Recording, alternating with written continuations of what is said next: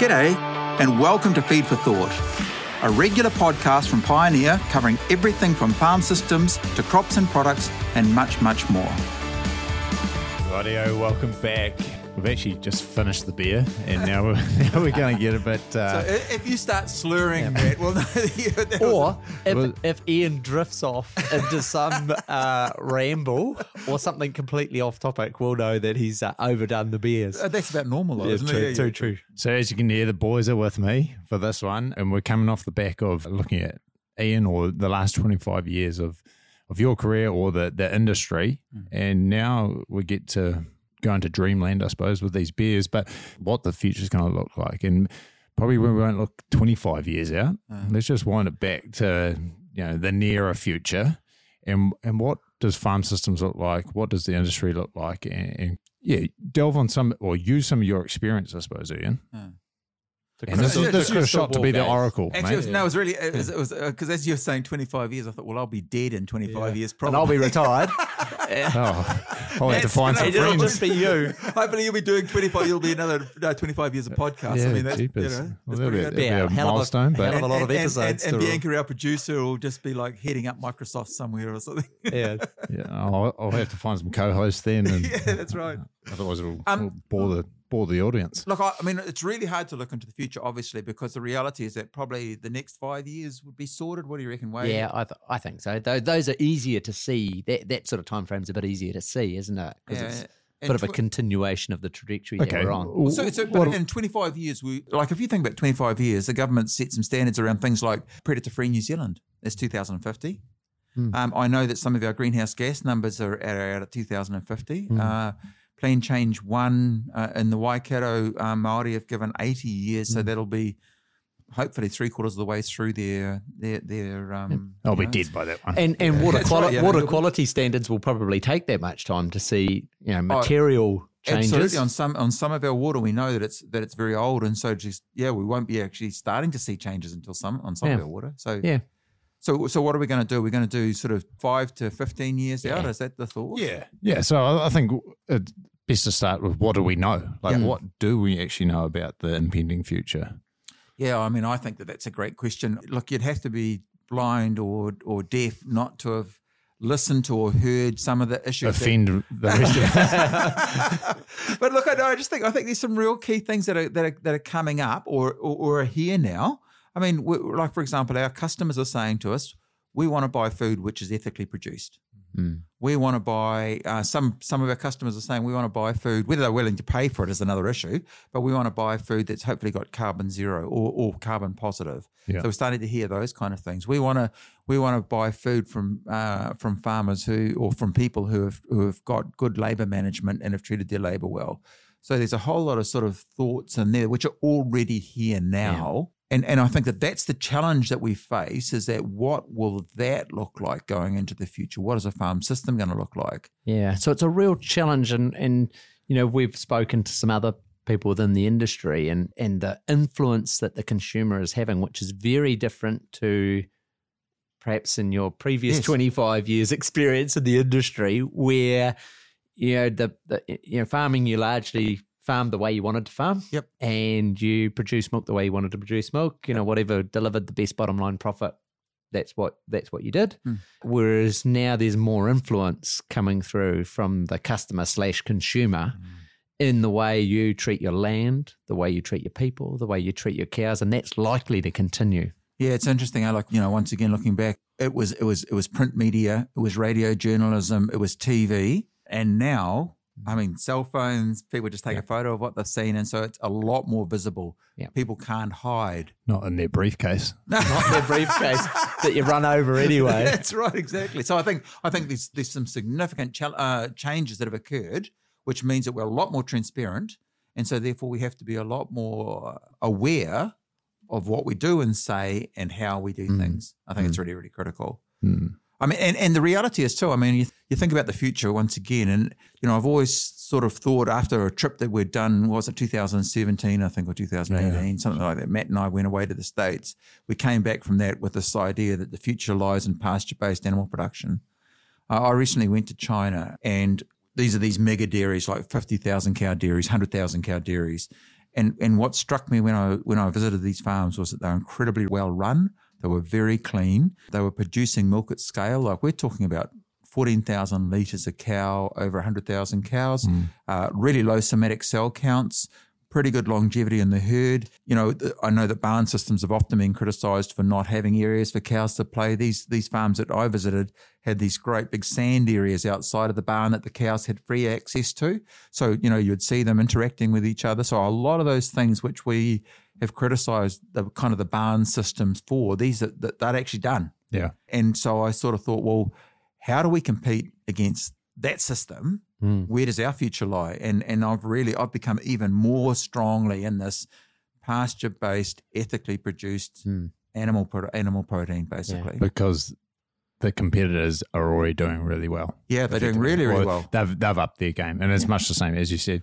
We went, but so how just many years? recently. So that was what, 5 years between when About you were 5 years ago, Yeah. since we were last there, but only a couple of months ago, I was there with a group of New Zealand farmers, and they were amazed at the standards that these dairy farmers were operating to, and the level of cleanliness through the parlours, through the barns, and of the whole entire farm. It's so different to what it probably was 20 years ago when the factory farming first came out. Yeah. And so that legacy is dying out, and they're producing good quality milk with great practices. And probably having a less of an impact as well. Yeah. And so our position, I suppose, is we've got to lift our game and continue to do that. Otherwise, we're out with these big boys.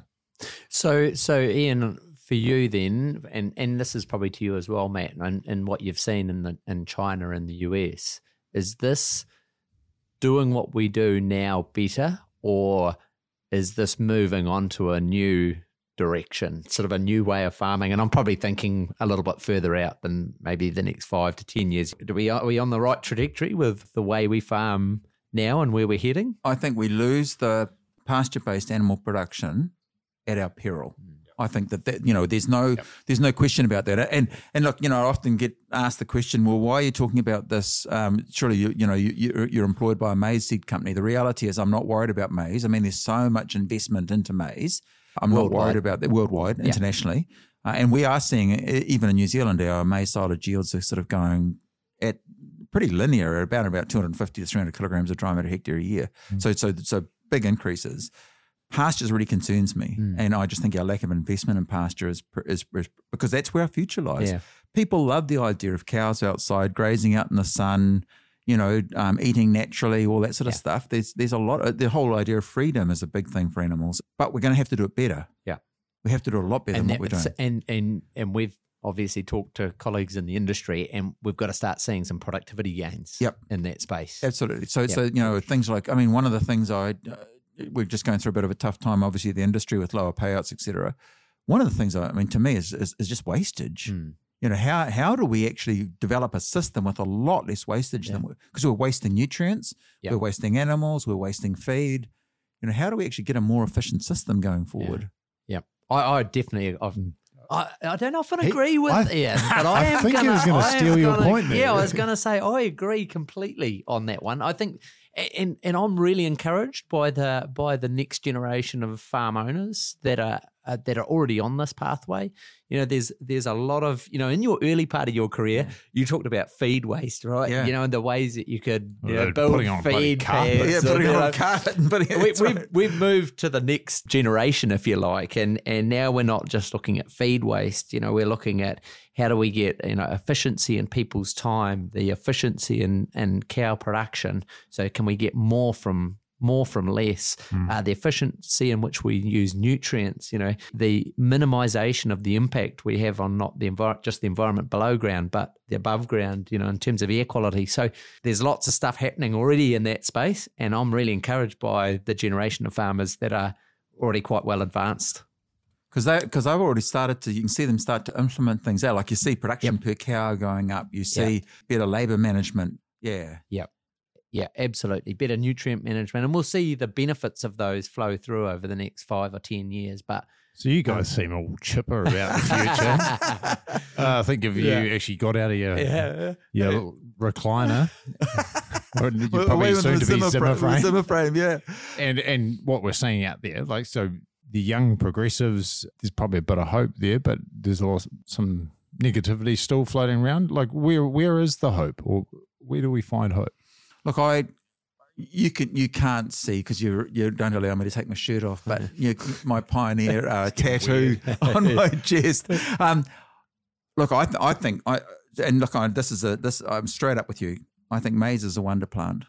It really is, and I think maize will be part of the future. So I think that it's a low protein feed. It takes up nutrients at depth. It is able to be stored. It's flexible. It produces good yields. All those things. I think maize is going to be part of the future. But the concern that I've got, and hopefully now our scientists and people are listening, the concern is I've got is over pasture. We need to have a pasture system that's resilient, that we can produce food that people in the States or Europe or China or Japan or whatever, they want to buy because they look at this cow eating grass and they go, that's what we want. Yeah. I mean, it's going to be supported by maize side. Maize is going to be an important part of that. It'll be a critical part of that. But it's the story really is around mum and dad farms that produce good quality feed in an ethical way from animals that are happy.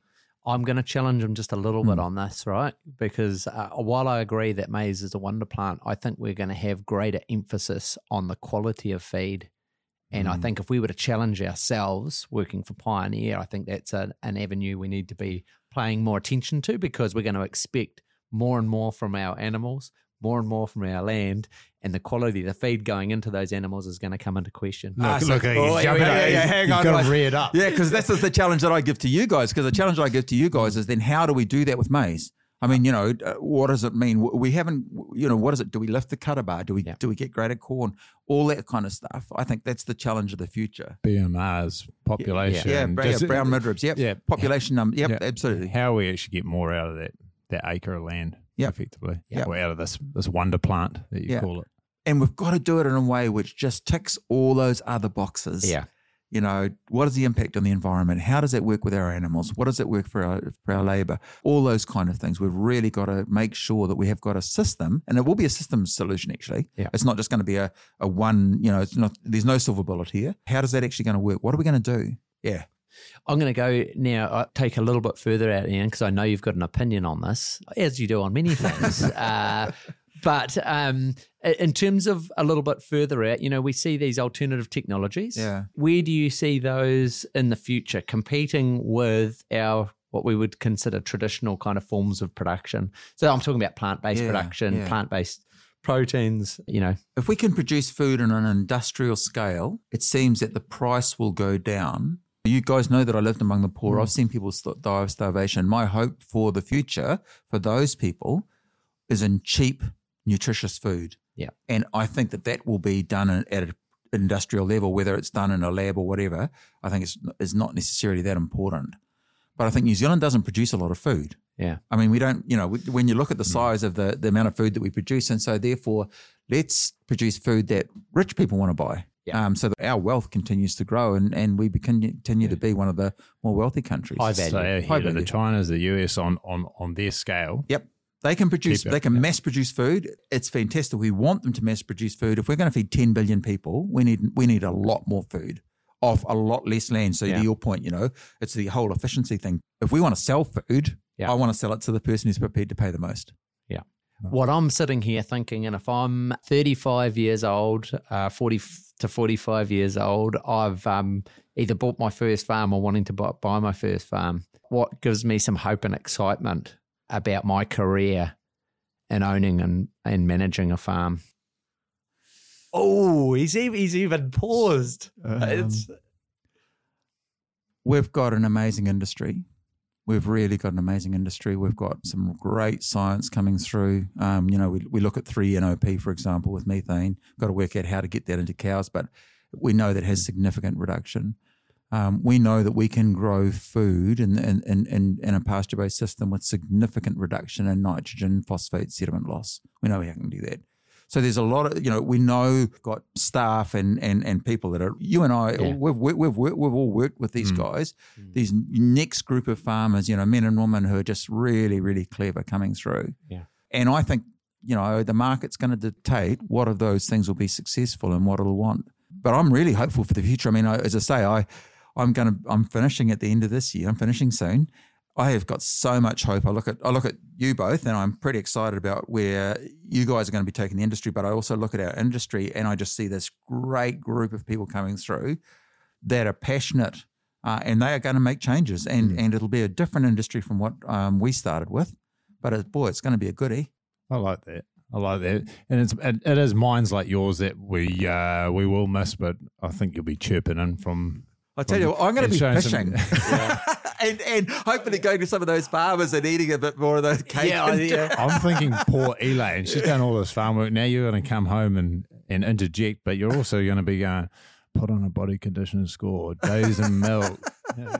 I'll be putting on the body condition score. My pick is that Elaine will get sick of him within about 3 months, 4 months time, and be kicking him out to get her out from under her feet. We might just see him back. So, yeah, true.